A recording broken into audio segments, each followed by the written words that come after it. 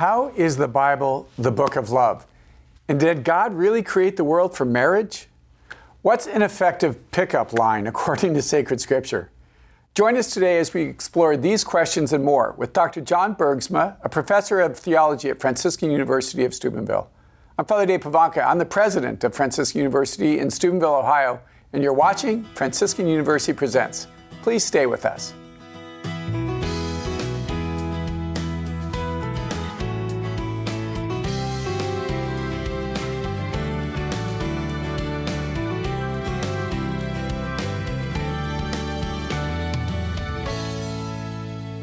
Welcome to Franciscan University Presents. I'm your host, Father Dave Pivonka, and I'm president at Franciscan University in Steubenville. Today we'll be discussing what the Bible tells about God's love for us. I'm joined by our panelists, Dr. Regis Martin, professor of systematic theology here at Franciscan University, and Dr. Scott Hahn, who is the Father Michael Scanlon professor of biblical theology and the new evangelization here at Franciscan. I'm also pleased to welcome our guest, Dr. John Bergsma. Dr. Bergsma has taught biblical theology here at Franciscan University since 2004. Yes. Oh my gosh. Yeah. And he is the author of many books and articles on sacred scripture. Today we're going to be discussing his latest book, Love, Basics for Catholics, Illustrating God's Love for Us Throughout the Bible. Thank you once again for joining us, John. Absolutely, Father. It's great to be with you. It's always a blessing to have. It was interesting. I know that you've written a number of books. And I saw this, it's like, okay, now he's getting around to God's love? You know, is that the starting point? So why this now? What was it about? You know, we see so much confusion about love, marriage, gender, sexuality out in our culture. And this is nothing new. It's actually been going on for years. But finally, I had an opportunity to get around and try to get a book out that addresses that. Of course, it's been addressed by great books by many other people in different ways. But I really wanted to put out a book that briefly and in an impactful way summarized the story of Scripture as really about marriage. Yeah. Because ever since I began speaking, you mentioned I've been teaching here, the undergrad since 2004. Ever since I began teaching, especially Old Testament, it dawned on me, look, we begin the biblical story with a marriage in a garden between Adam and Eve. We end the biblical story with a marriage in a garden city between the Lamb and his bride in the book of Revelation. And right in the middle of Scripture, we have the Song of Songs, which is Solomon and his bride enjoying their wedding in a garden. So this is trying to tell us something, the beginning, the middle, and the end of God's book to us, his book of love. And so I wanted to get that out and make an accessible book that people could quickly read through and grasp, that picture of the Bible. It really is God's book of love to us. I really appreciate it. When I looked at the cover, I was thinking it was mostly, okay, God's love for us, but what you do and things that's really fun is actually just the different relationships that you have in the scriptures, and you see couples, and some of them did a really great job, and some of them actually most of them didn't do a great job. But it was just fantastic the way you shared the stories, and it helped illuminate God's love for us. Ultimately, it is what the fundamental story is about, but through characters in the Bible is just wonderful. Yeah, I don't want to quarrel with the schematic because it's really persuasive, and like everything you write, it has a disarming simplicity.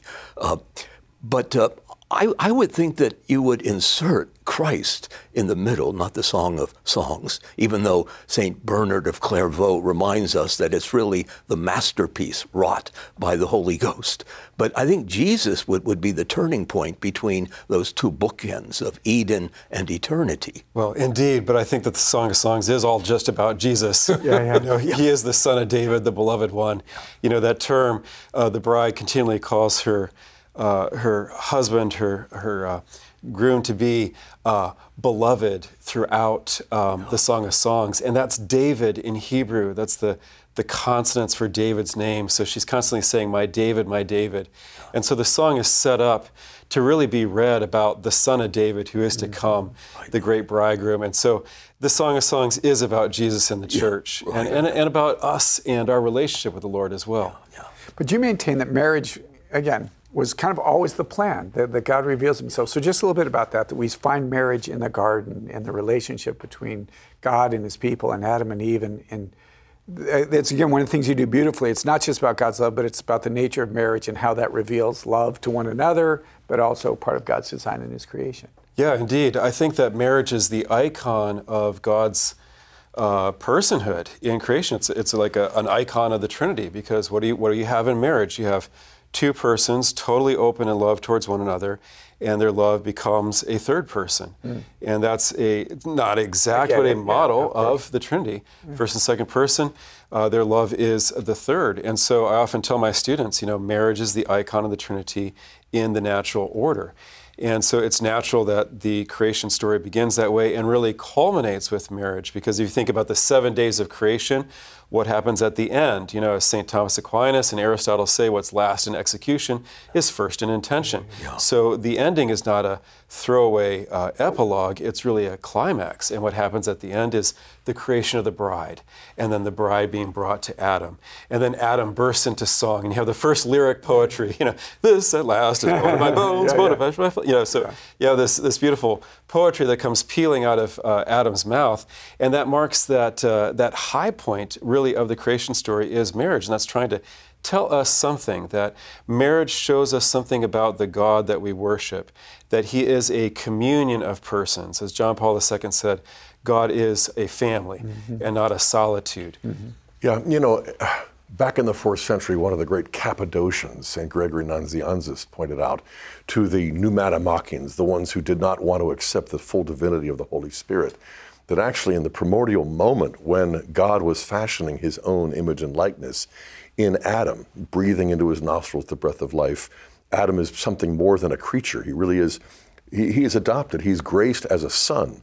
And then after he falls into the deep sleep, there proceeds Eve. And St. Gregory Nazianzus responded against the heretics, saying, there you have a person who is in the likeness of the Holy Spirit, proceeding from the Father and the Son. Yeah. And St. Methodius picks up on this and describes the Holy Spirit as the rib of the Logos, obviously echoing that sort of thing. Not implying that there is femininity in the Holy Spirit, but pointing out also, as the Catechism says, there's not masculinity in the Father or the Son until the Son becomes human. But these traits that we have in common with the animals, male and female, are raised and dignified, but they're not something that really is matched. It's paternity, it's filiation, and it's this power of love that is life-giving that marriage approximates in a way that is completely and exclusively unique. Nowhere else do you see human love expressed in a way that is life-giving.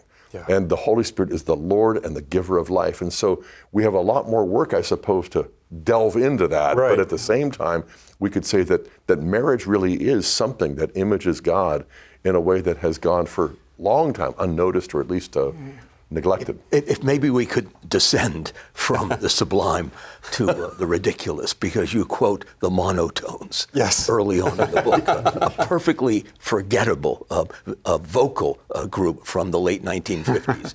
Who wrote the Book of Love? I appreciate the fact that you didn't sing that. You just put it out there. Right. I mean, but it's very catchy. Nobody knows really who wrote the Book of Love. Right. I mean, well, they propose in the song, was it someone from above? And I think they're on the right track. But I mean, he's sort of lost in the mists of abstraction.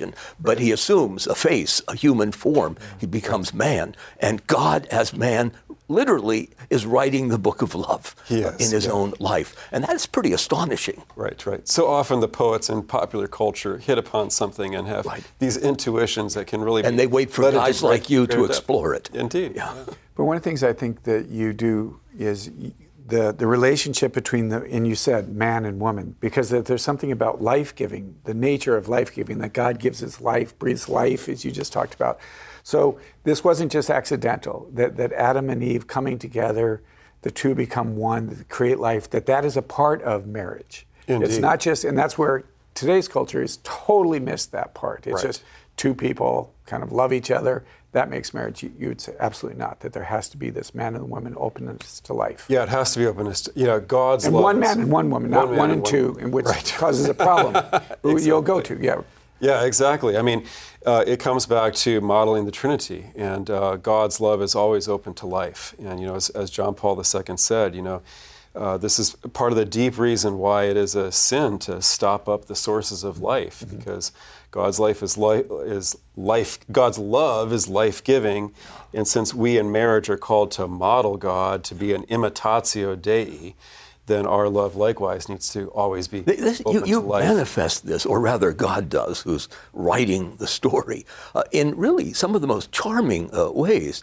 I didn't realize that Noah, when he staffs the boat, fills it with all kinds of creatures. They're all monogamous. They are. And that's why we have order and stability and peace on board. But outside, it's polygamous, and so we have chaos and despair. I had never thought of it like that. Maybe speak to that. You said the flood was a part of the reason was because of the polygamous nature. Indeed. I mean, when you get to Genesis 6, it says that the sons of God saw that the daughters of men were fair and took to them such as they chose, which means as many as they wanted. And so you have this proliferation of polygamy at the beginning of Genesis 6, which is a social pathology. It's a social illness. Having more than one wife causes all kinds of social chaos. A man having too many children properly to father, and they grow up wild, etc., and all the effects that has on society. And it gets so out of hand that it grieves the Lord in his heart. He needs to, as it were, press the reset button on human history. Yeah. Like we've got to wash everything clean and start over. But this was an insight, Father and Regis, that came to me from the Essenes and the Dead Sea Scrolls. Okay.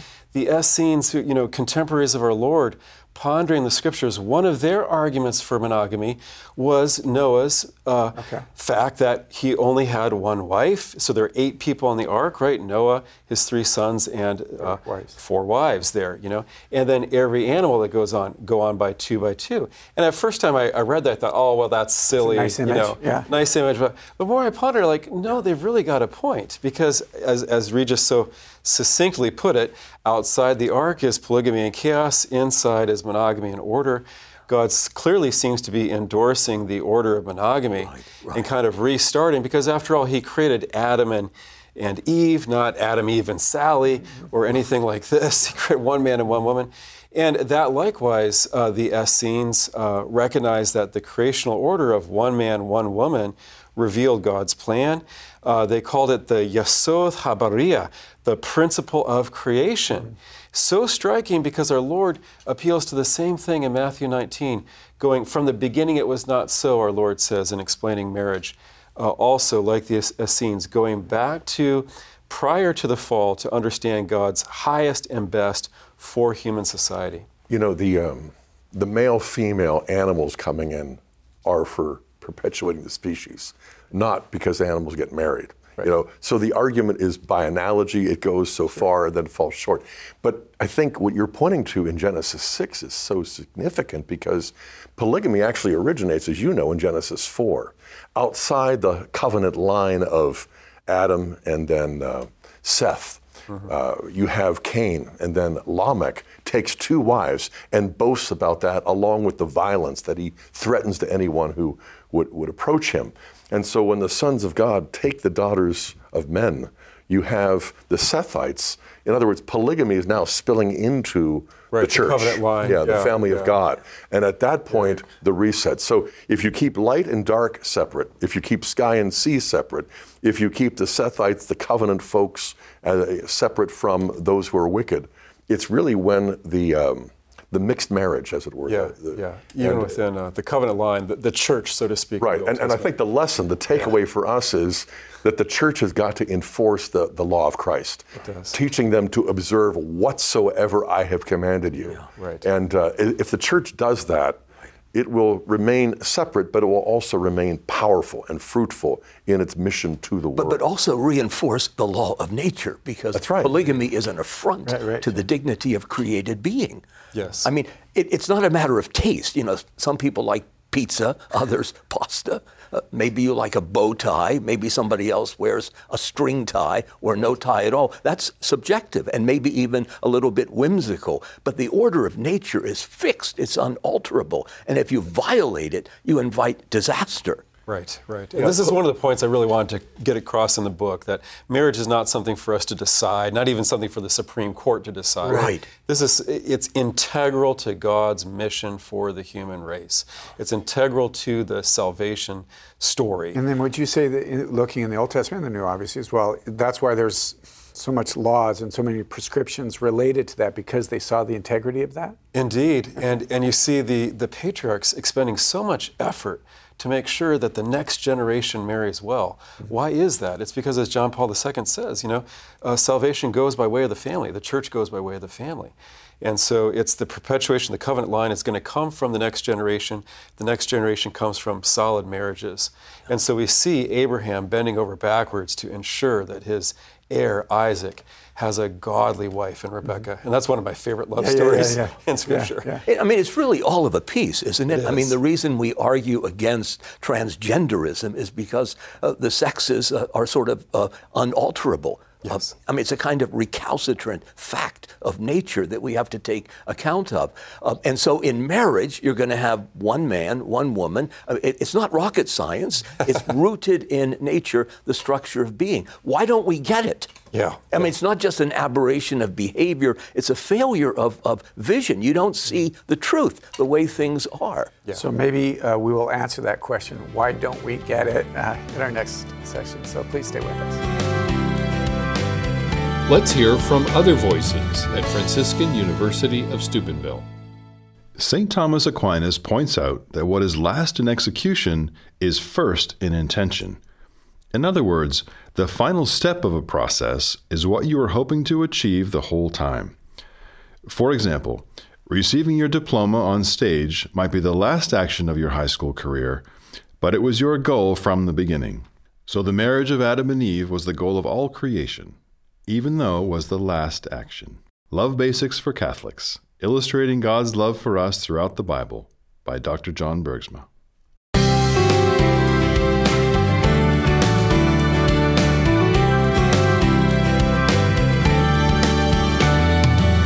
Welcome back to Franciscan University Presents. We're trying to figure out who wrote the Book of Love, and I think we're going to figure this out. But Regis, you had just a thought or reflection about the natural order. Yeah, I mean, it suddenly struck me that in the book of Proverbs, we're reminded that without vision, a people perish. Vision has to do with the truth, seeing things as they are, reality. And you strike a congruity, a marriage, really, between your perception of what is and what is. And you draw that connection, and we see the nature of reality in the very structure of the human person, male or female. I mean, it's not negotiable. There's not a third option. It's one or the other. And God is the author of being, and so he inscribes a certain grammar, a syntax, into the constitution of that being, and we ignore it at our peril, and that's what we're seeing today. Indeed, yeah. But we need grace to see that, and it reminds me of John Paul II's phrase that Christ reveals man to man. In other words, we have to look at Christ to even understand ourselves, and we can miss such basic things as the superiority of a monogamous marriage. Right. It seems that in hindsight, with the grace of Christ, it seems obvious to us, and yet without the grace of Christ, as human history has shown, we go very wrong in that that way. Yeah. This idea that Christ reveals man to himself, I think, is something that helps us to understand that the natural law is not what Christ is meant to restore. We are saved by the law of Christ, which takes up into itself the natural law, but also clarifies it so that people who are affected by sin in the Old Testament and yet are part of the saving plan, of the covenant. You have in Genesis, you can count on one hand the number of monogamists. You have Noah, you have Isaac, but Abraham has one wife and two concubines. Jacob has 2 wives and 2 concubines. Solomon has 700 wives and 300 concubines. See where that got him. So, and so you can see, the prohibition in Deuteronomy 17, as you know, is not to multiply wives for yourself, especially for the king. But it's one of those accommodations to the weakness of human nature after the fall and prior to the incarnation.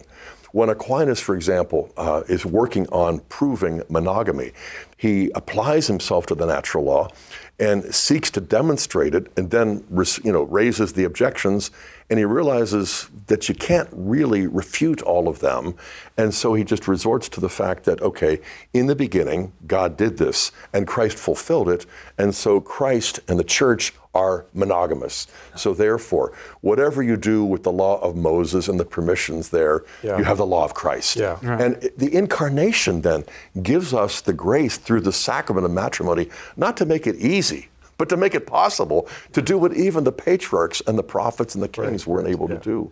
I would add to that, even in the Old Testament narrative, though, when we read the narrative, we see that every time someone takes a second wife, it does not lead to good things. Yeah. Genesis 16, where Abraham takes Hagar as a second wife, there's language there that recalls the fall from Genesis 3, leads to massive trouble. God has to intervene to fix that situation. The multiple wives. Jacob never wanted more than Rachel. That's right. Everybody else was foisted on him. Right. And then it causes massive grief that takes the rest of Genesis to kind of calm that all down and get the brothers to... And the brothers of Joseph, strictly speaking, are half-brothers. They are. Precisely because they're sons of Leah. They hate the only son of Rachel, knowing that was the one that Jacob really wanted to marry in the first place. I wouldn't want to suggest that celibacy could be an impediment to understanding marriage, because you think of Caroline and Father Dave and Pope St. John Paul. Nobody understood human love better than John Paul II and the logic of the gift. And you don't even have to be a woman to understand the feminine mystique. Shakespeare gave us Juliet, and that was an incomparable insight into her mystery. But I think maybe if Thomas Aquinas had been married, it would have been indicated to him by his wife that I'm not going to put up with competition here. You can't share me with several other girls who may be more attractive than I. I mean, you're tempted after your first fight. Maybe I need to go elsewhere because I'll find someone a little more amenable. But that's poppycock. You know that it's not natural. It's perverse to have more than one. Right, yeah. Well, you're up against the patristic tradition as well, But the point is, we do things that are absurd apart from the Holy Spirit. Right. And that the sacrament of matrimony is arguably the single most underrated of the seven. We think we're just kind of restoring the natural law, and we are doing that. But what we're also doing is receiving something that is suffused with the love of Christ for his bride, to enable us to do what we could not do, apart from that power. And Scott, there's intimations of matrimony as a source of grace all through Scripture, even from the beginning, where the Lord says, "I will make a helper complementary to him," in Genesis 2, and that word for helper or help, ezer.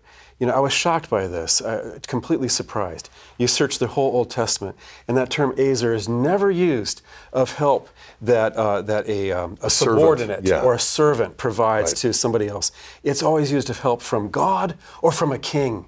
It's help from above.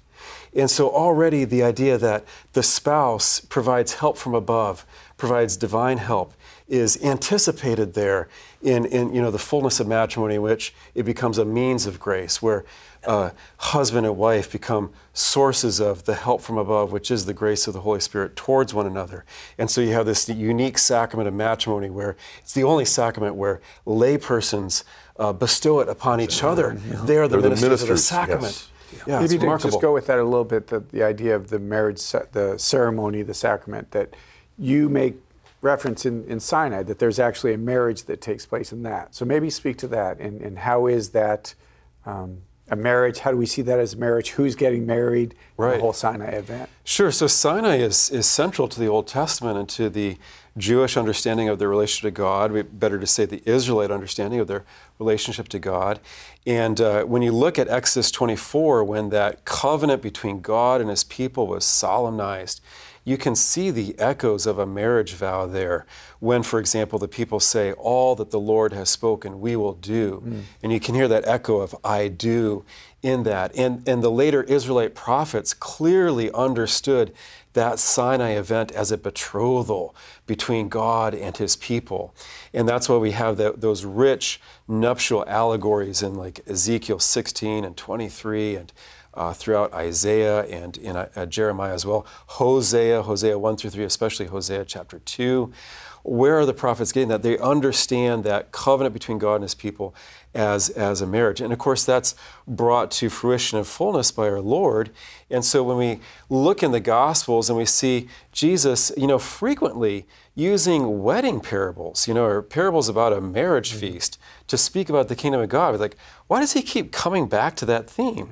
It goes back to the understanding of Sinai as the marriage between God and his people. Well, he comes back to that because that's where he began, right, with the marriage feast at Cana. That's an extraordinary story.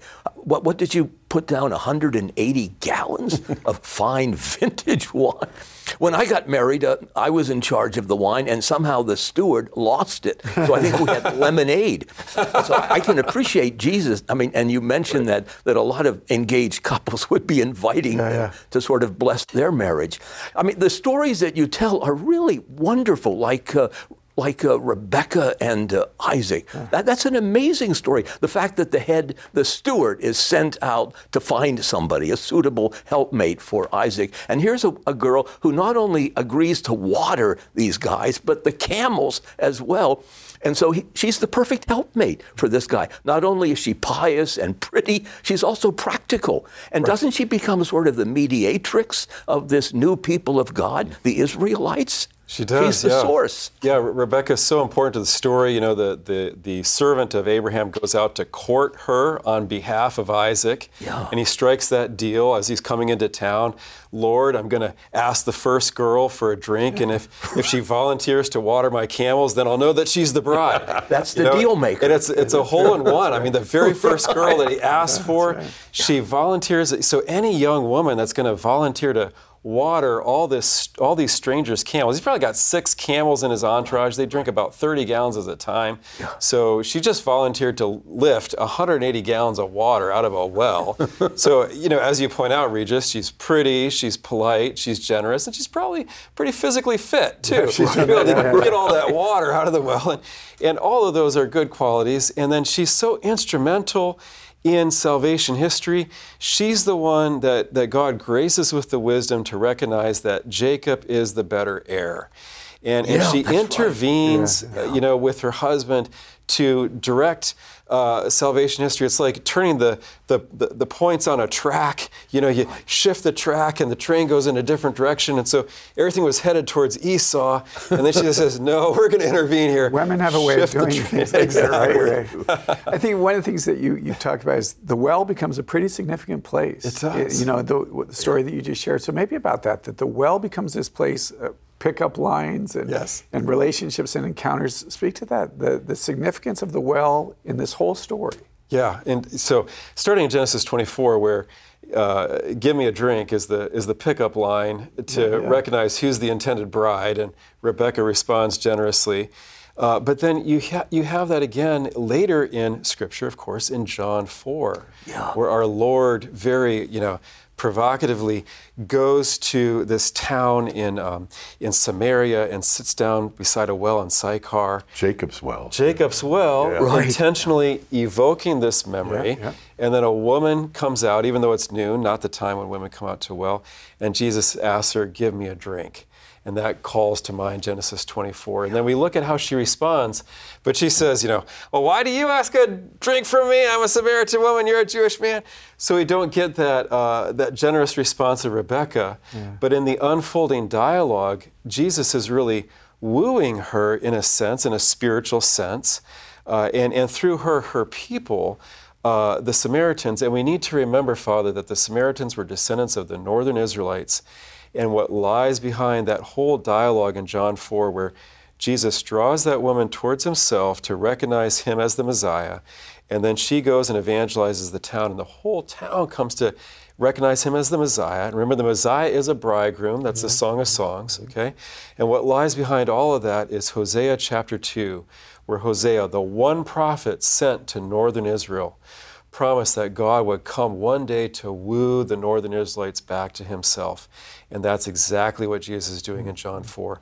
These are the last visible descendants of northern Israel, and he's drawing them back to himself using these images from the Old Testament. And the first time Samaritans are mentioned in the Hebrew Bible, 2 Kings 17, you have them being conquered and resettled by 5 idolatrous peoples who bring in their 5 Baals. Right. We associate Baal with Baal worship, but it's also the Hebrew word for your husband if you're a concubine.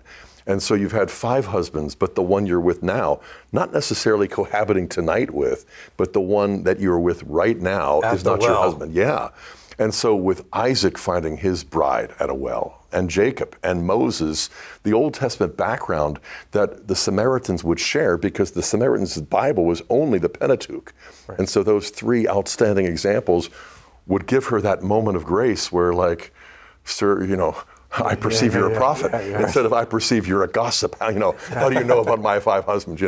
But it really is the moment of grace that touches her in her brokenness and then raises her up to represent to the people of God. I mean, this is Saint Fotina in the tradition, a martyr, and the one who kind of prepared the way for the Samaritans to be evangelized. And what's so beautiful there is, she was the town bad girl. You know? That's why she's coming out at noon when none of the other ladies are going to be there.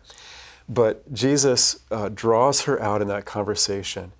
And when she finally expresses that deep down, she herself has been waiting for the Messiah. Yeah. Right. She says, when the Messiah comes, he will explain all things. This is the last woman in Sychar that you would expect would be harboring a hope for the Messiah deep down in her heart. But when that little glimmer of faith comes out, that's where Jesus sees his opportunity. She's the Mary Magdalene of the North. And right before John 4, John the Baptist refers to Jesus as the bridegroom. And it's like, we'll turn the page and see how that happens. Never really clear where we're going to go on this show, the town bad girl. So stay with us. We have more about this, just this really beautiful images that the scriptures provide us about love and marriage.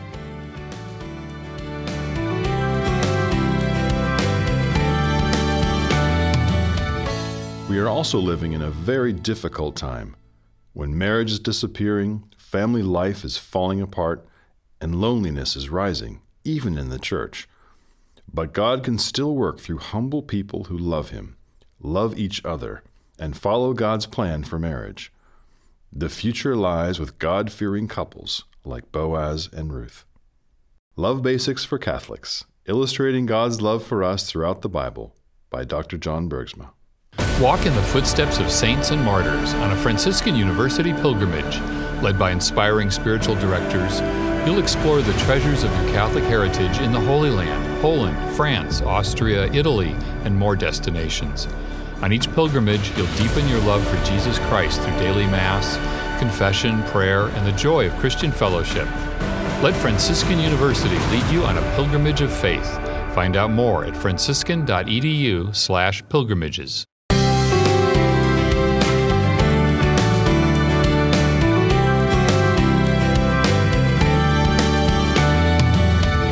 Back, and thank you for joining us. You're watching Franciscan University Presents, which we record here at the ComArt studio at Franciscan University of Steubenville. Our students are operating the cameras and the equipment. Our theology professors, Dr. Martin and Dr. Hahn, and Dr. Bergsma and I are discussing marriage in the Bible and how it represents God's love between us and His people. We're going to take a look at the New Testament, and you do something really beautiful at the very beginning of Jesus as a baby, and the Magi are bringing gifts to a bridegroom. Indeed. Well, you wouldn't notice that until you wouldn't notice it. But the 3 gifts of the Magi, gold, frankincense, and myrrh, we have songs about that and traditional associations with what those represent. And I wouldn't quarrel with the different associations. Sure. But actually, if you look at frankincense and myrrh, they're only used in romantic contexts. They're only mentioned together, frankincense and myrrh, in romantic contexts in the Old Testament. And especially associated with Solomon and his bride in the Song of Songs. And so the Magi bringing those gifts to the child Jesus are really marking him off as the bridegroom Messiah from his infancy. Yeah. So you talk about that Jesus, we understand now that Jesus and we are the bride, that He is the bridegroom. And you, on numerous occasions, his first miracle being at the wedding of Cana. So you make this connection between He is the bridegroom. Maybe you just speak to that. And then how are we supposed to be a bride. What is that? How do we do that, right? I don't know how to do that. I never got married. I don't know how to do this. Sure. So, I mean, the Gospel of John is where this is richest. And we begin the Gospel of John, of course, with the Lord's first sign, which is the wedding at Cana, and has a lot to say about matrimony. I mean, think about it this way. Whose job does Jesus do at this wedding? Well, he does the bridegroom's job, because in Jewish culture, it was the bridegroom's role to provide the wine for the wedding feast. Jesus steps in and does that. Let's ask another question. Does he do it well, or does he do it poorly? Regis says he does it really well. Yeah, 180 gallons of fine French Cabernet. I think he did it really well. And so at that opening miracle in John, he reveals himself as the supernatural bridegroom. And in Judaism, a bridegroom was supposed to bring joy to his wife based on the command in Deuteronomy 24 that a bridegroom was to be free for 1 year, the first year of marriage, to gladden his wife. Mm-hmm. And wine is the source of gladness in the Old Testament. Psalm 104 says that wine gladdens the heart of men. So there's also that, looking at this through Jewish eyes, Jesus is the one who brings this abundance of wine, which is joy. Overabundance. An overabundance to this bridal people at this Cana wedding feast. And that episode at the beginning of John is parallel to the cross, ironically, because Jesus mentions, "My hour has not yet come," when the Blessed Mother asks him indirectly to provide wine. That Jesus' response, "My hour has not yet come," implies that an hour is going to come when he's going to provide truly for this lack of wine. And of course, the hour in the Gospel of John is the hour of the Passion. And so when we move from Cana to the cross, there on the cross we see our Lord saying, "I thirst," which picks up John 4, which picks up Genesis 24.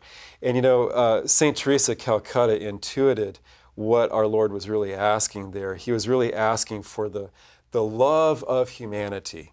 He has come as the bridegroom of the whole human race, and he asks for the bride to step forward and respond to his thirst. The thing that you did beautifully is that the Lord in his generosity gives us this wonderful French cab, right? And what we give is some wine, and that's enough? Right.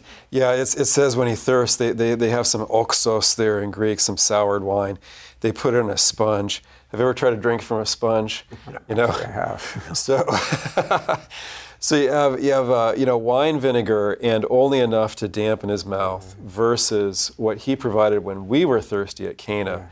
And I think what John is doing is showing a contrast between how insipid we are, as it were, in reciprocating the love of our divine bridegroom.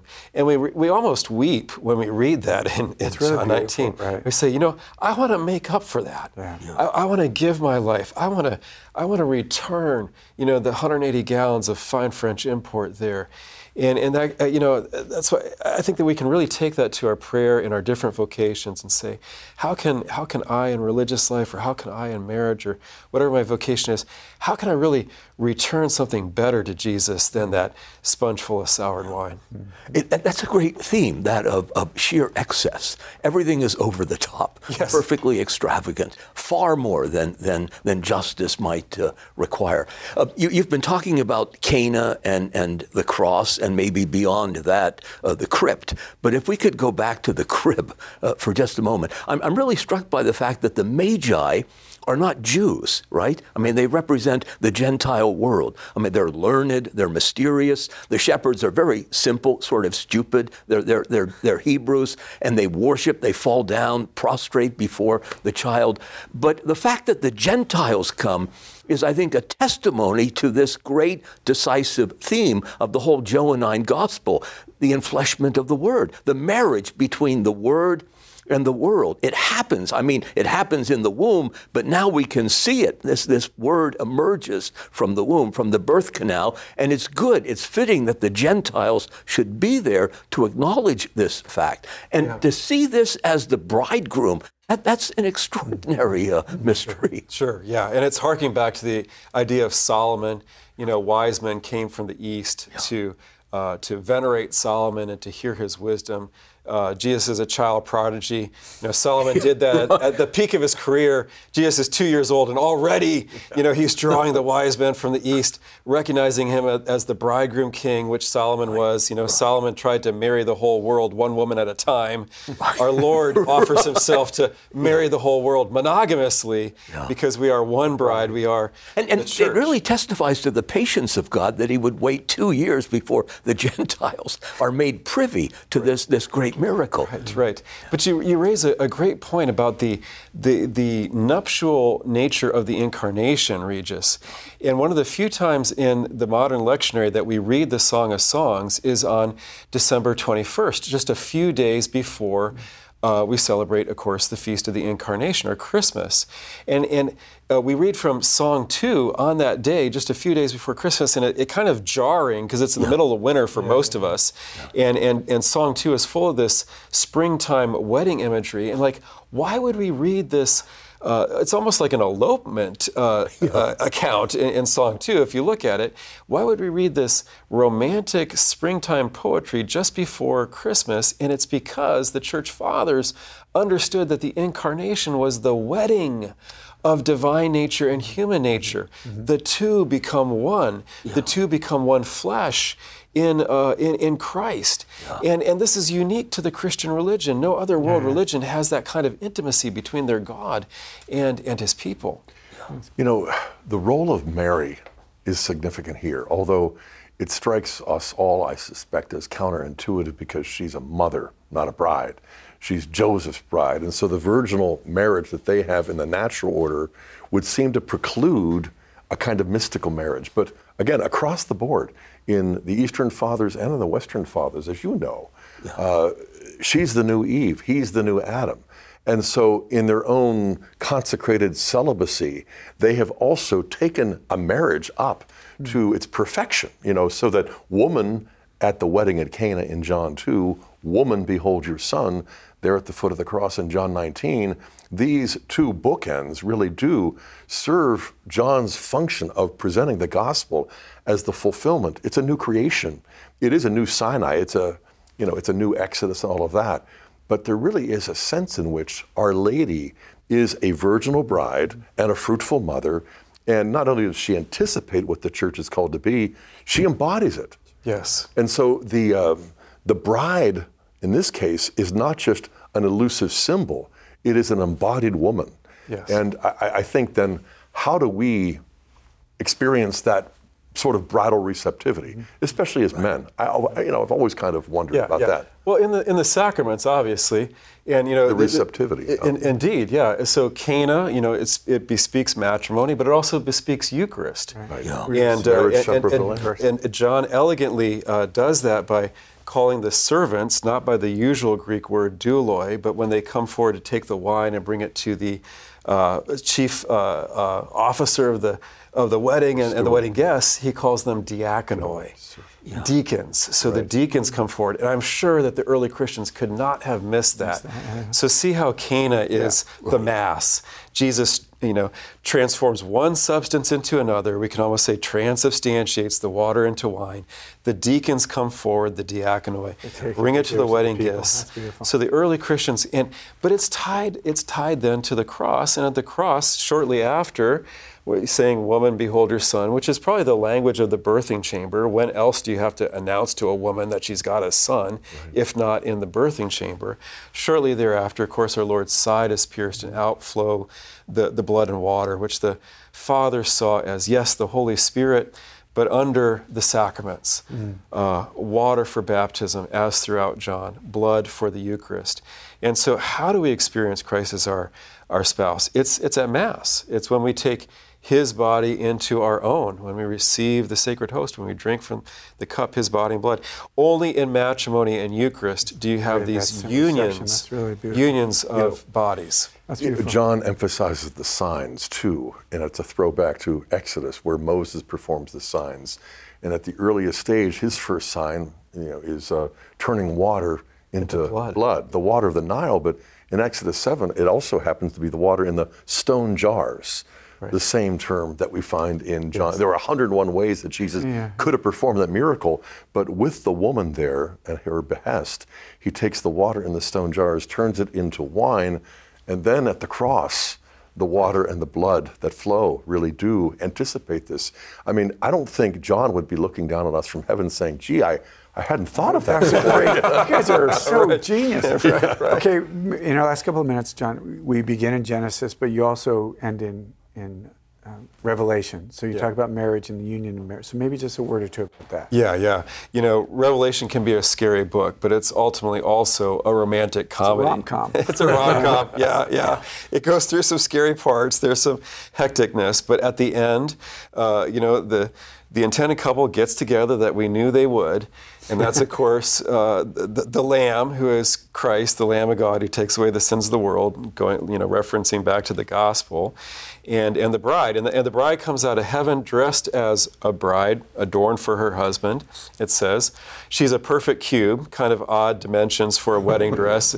1,500 miles on a side, 12,000 stadia. So she's an enormous cube. This is a big wedding dress. But the image of the cube is significant there, Father, because the only cubical thing in the Bible is the Holy of Holies.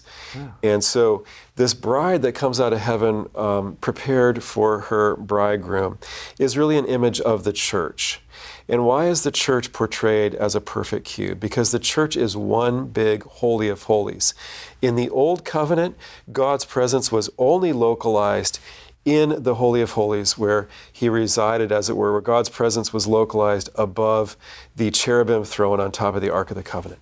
But now in the New Covenant, God's presence is localized in each one of us, because the Holy Spirit resides in us. That's why St. Paul says in 1 Corinthians 6:19, do you not know that your bodies are the temple of the Holy Spirit? So from the Pope to the most recently baptized infant, every member of the church is the temple of the Holy Spirit. And so we are one big Holy of Holies coming out of heaven to be wed to our bridegroom.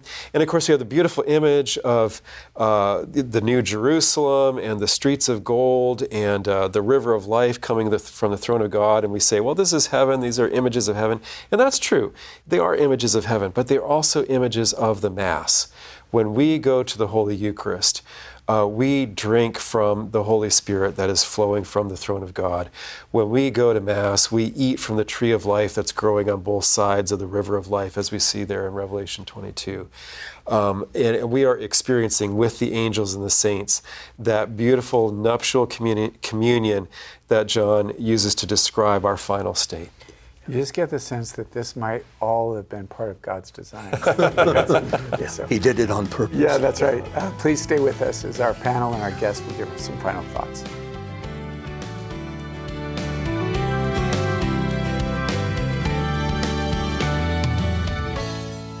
The whole drama of Jesus' Passion is the story of the bridegroom giving his body to and for his bride. In his death, Jesus gave us his body, so that we could be saved for eternal life. And every time we celebrate Mass, that gift of his body is renewed.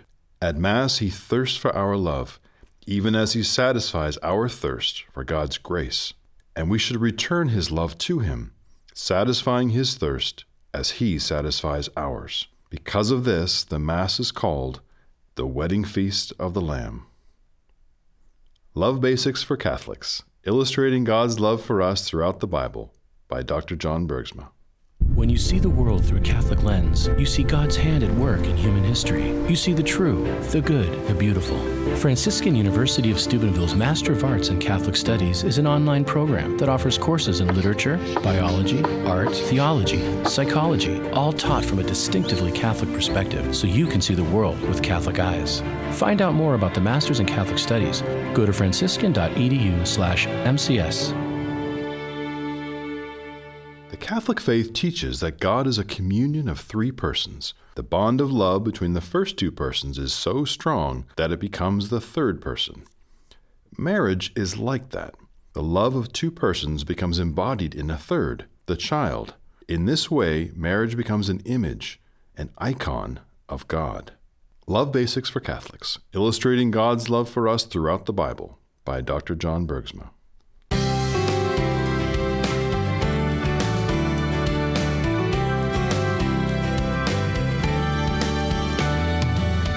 Welcome back to Franciscan University Presents. We've come to our final segment, so I'd invite Regis to your final thoughts. John, that's a marvelous book that you wrote. I so admire what you've done, and the way you present it in the studio is so scintillating, so beguiling, but at the same time really profound, really incisive. I guess the only misgiving I have are those damn stick figures that you draw. I mean, I find those distracting. And I was scratching my head. Now, would John Henry Newman do that? And obviously not. But then he wasn't an American. Right. And he wasn't an artist. And he didn't have kids. Right. But I mean, the book itself is tremendous. And I'm learning so many things in the conversation, like rom-com. I had no idea what the hell that meant, but it means a romantic comedy, right? Sort of like what Dante wrote. It ends on a happy note. The outcome is good. Yes. I mean, the guy begins in a dark wood, but when he ends, he's ravished by the Blessed Trinity. I mean, why shouldn't that somehow replicate in the imaginative order what in fact took place in the real order of grace? I mean, that's the order that we're dealing with, grace. It doesn't wipe out nature, but it perfects it. And you describe it so well with that theme of spousal love that I'm just completely captivated by it. I hope you sell a great number of books. And in the second edition, just leave the stick figures on the floor. Thank you so much, Regis. Yeah, duly noted, Scott. There is such a paradox in God's love that you sort of back us into. On the one hand, we add nothing whatsoever to the eternal Trinity. On the other hand, he finds us irresistible. It's like, how does that work? Yeah. Well, I mean, he creates us out of nothing, and with our assistance, which only comes from his grace, we are sanctified. We are made partakers of the divine nature.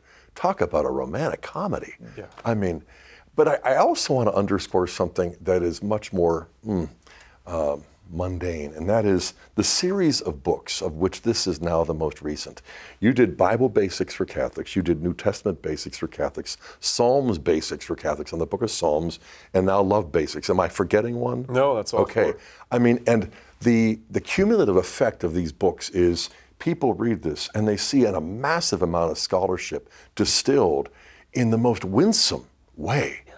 And I would also want to say that you have published 4 volumes called The Word of the Lord for year A, year B, year C, and what is the other one? Feasts and Solemnities and Feasts, yeah. And, you know, we've done these shows together, you and I, for the St. Paul Center, but what I find is that clergy pick up those volumes, Word of the Lord, and they're going to be tempted just simply to read them for the homily. But instead, they're sort of inspired, they're inseminated, they're uplifted. Lay people, too. And so to take the biblical scholarship that you got at Calvin and Notre Dame and that you impart to our students here at Franciscan, it is just such a grace. Talk about fruitful receptivity. And it's almost excessive too. So I should have asked you to plug your ears so that I could plug your books. But I really want to just give thanks to you and even more to our Lord and the Holy Spirit for inspiring you, because I know how little time you have, and I also know how you turn it into French Cap, or Christ does through you. Yeah. Indeed. Okay, wonderful, thank you. Final thoughts? Yeah, sure. Well, you know, despite Regis's protests, I really do have an affection for the stick figures. And, you know, this developed out of, you know, trying to keep 18 to 22-year-olds awake for a 75-minute period, you know, and doodling on the board, you know, and I stand in front of the image as I'm writing, and then they're craning their necks to see what is he doing, you know. It really helps. But I'm a visual learner, and I like an image to give me a mental hook to hang some thoughts on. And I also find that the stick figures are disarming. They, you know, we often find the Bible intimidating. Folks are like, oh, I'm going to write a book about the Bible, you know. And but when they see, oh, you know, it's got some artwork to it, you know, it's, you know, and when people relax, I think it's disarming. When people relax, I think we learn better when we're relaxed. And but you know, seriously, Father, I do hope that a lot of people will read the book, not just because I'd like to sell them, and my wife does the family finances. That's great. She's always encouraged me to push books. But more broadly, this gives the narrative that is the basis for the ethics of marriage. You know, we just had Jordan Peterson over at Franciscan not long ago. You interviewed him, and he gave this long talk where he basically said that ethics comes from story. And if we don't have a macro story of the world, we don't have a narrative about all of the universe, then we lose universal ethics, we lose universal morality. And so he's made this shift in his own career towards looking at Scripture, because he argues the Bible is the only viable meta-narrative by which we can have social ethics, etc. And that's all, kind of sophisticated way of saying, but you got to know the story to know what's right and wrong. Right. And so this is retelling the story of marriage from the beginning of time to the end of time, quite literally, so that we can get marriage right. Because as John Paul II says, the church goes by way of the family. We got to get marriage right so that we get family right, so we get church right. Amen. Thank you so much. It's always a pleasure to have you with us. If you would like more information on today's topic, we have a free handout, an article written by Dr. Bergsma on the book of Ruth. The article is titled, dare I say, Chick Flick with Matrimonial Message. Yeah. Perfect. Fantastic. If you just go to faithandreason.com/presents or call the number we'll provide momentarily. And I will just say I was in China a number of years ago working with the underground church, and somebody had mentioned that I was from Franciscan University, and somebody said, there's a professor there. He writes books and he draws stick figures. So we just, okay. They had confused you with Confucius. All the way over there. His artwork is captivating people. Yeah. I must say, reading your book first, I thoroughly enjoyed it. But it made me, honestly, when I was done with it, I was really grateful for my mom and dad. When it was all said, is that, I just think of my home that I grew up with, a father, a mother, safety, love, discipline, all of the things that it's supposed to. And then just in the world today, I recently did a wedding, and unfortunately the bride's parents were divorced. And just the complicatedness, that became complicated. There was the stepfather and the stepmother and this, and where they're going to sit, and just this, you could see her being torn about where, and so I was just profoundly grateful for, obviously, my mom and my dad in what they provided for me, and then how that has ultimately revealed the Lord to me and His love for me and His security for me and a safe place for me. And it just takes me back to the whole design of family and marriage and God's revealing Himself for us. So I was just profoundly grateful for that.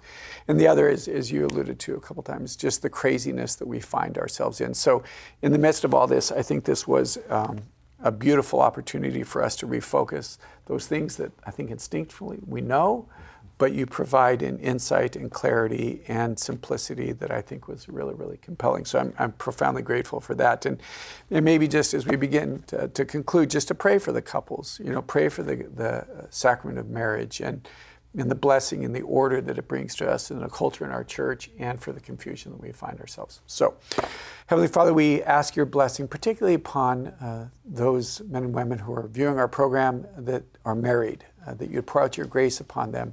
We pray for those whose marriage has suffered, or those who, for one reason or another, their marriage has come to an end. Lord, that you'd pour out your Holy Spirit to bring your healing, your grace, and your peace. We thank you for the gift of marriage. We thank you for your love for us and the way that you continue to draw us to yourself. May Almighty God pour His blessings upon you, the Father, the Son, and the Holy Spirit. Amen. Amen. And thanks again, John. Download a free handout on today's topic at faithandreason.com/presents. You can also watch past episodes of Franciscan University Presents or request the handout by emailing us at presents@franciscan.edu. Or reach us by phone for today's handout by calling 800-783-6447. That's 800-783-6447.